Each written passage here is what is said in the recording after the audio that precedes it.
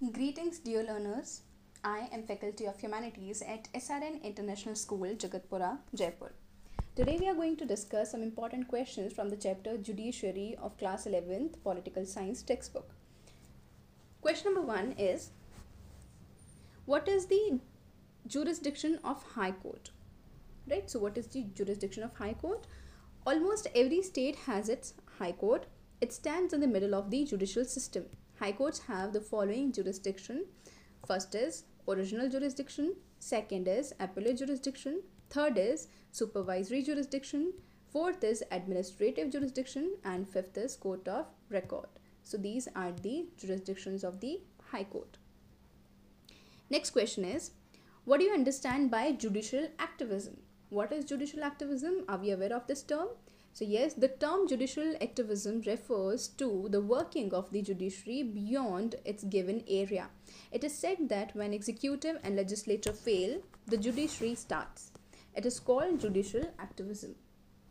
In a constitution procedure established by law is allowed under which the judiciary can examine whether a particular law is according to the provisions of the constitution or not. But our judiciary is going beyond its limit and is commenting on every policy and political matter which is referred to as judicial activism.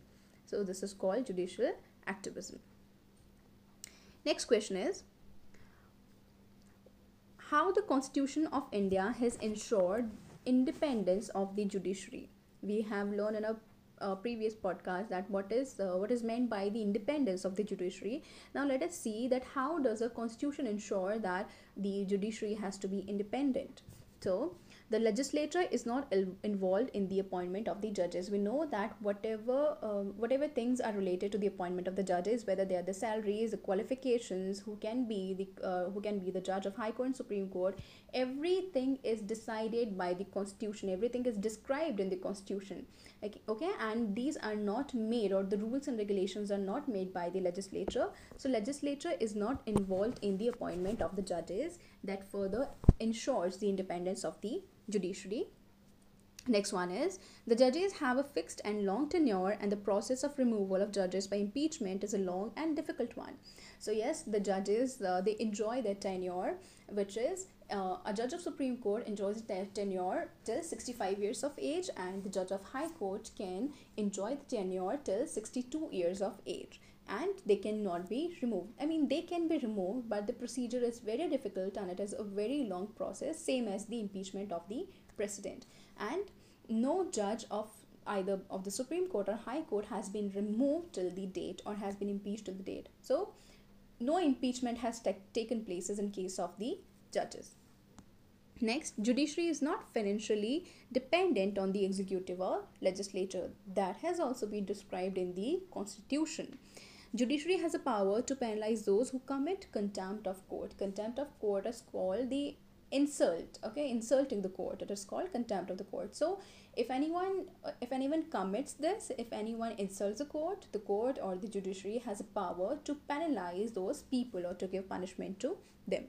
Next one is, Parliament cannot discuss the conduct of the judges. This is the point that cannot be discussed in any session of the Parliament or in any house of the Parliament. They have no right to discuss the conduct of the judges, as how the judges are doing, what are they doing in their tenure, what cases they are hearing. The legislature has no power to discuss the conduct of the judges. Next one is, decision of the judiciary are immense from personal criticism. Okay, so there cannot be any personal criticism on any decision given by the judges or by the judiciary. So this is how our Constitution ensures that the judiciary is independent and has no pressure from the legislature or the executive. I hope this is very clear to you all. Let's move to our next question. What are the composition of the Supreme Court of India? So what is the composition of the Supreme Court of India? How many judges are there? Okay, and let's see that. So Supreme Court of India consists of 30 judges with one Chief Justice. Okay, so in total there are 31 judges in Supreme Court, and to become the judge of Supreme Court, one should have following qualifications. He should be a citizen of India, which is a very basic qualification for almost each and every post. Second, he should have worked as a judge in High Court for 5 years. Okay, if someone wants to be the judge in Supreme Court, he should have worked for 5 years as a judge of High Court.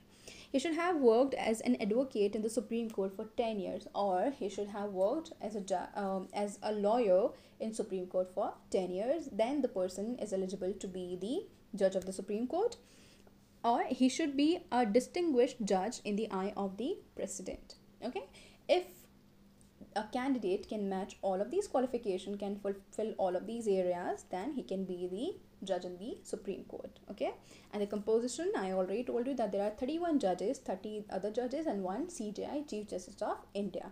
So this is the composition of the Supreme Court.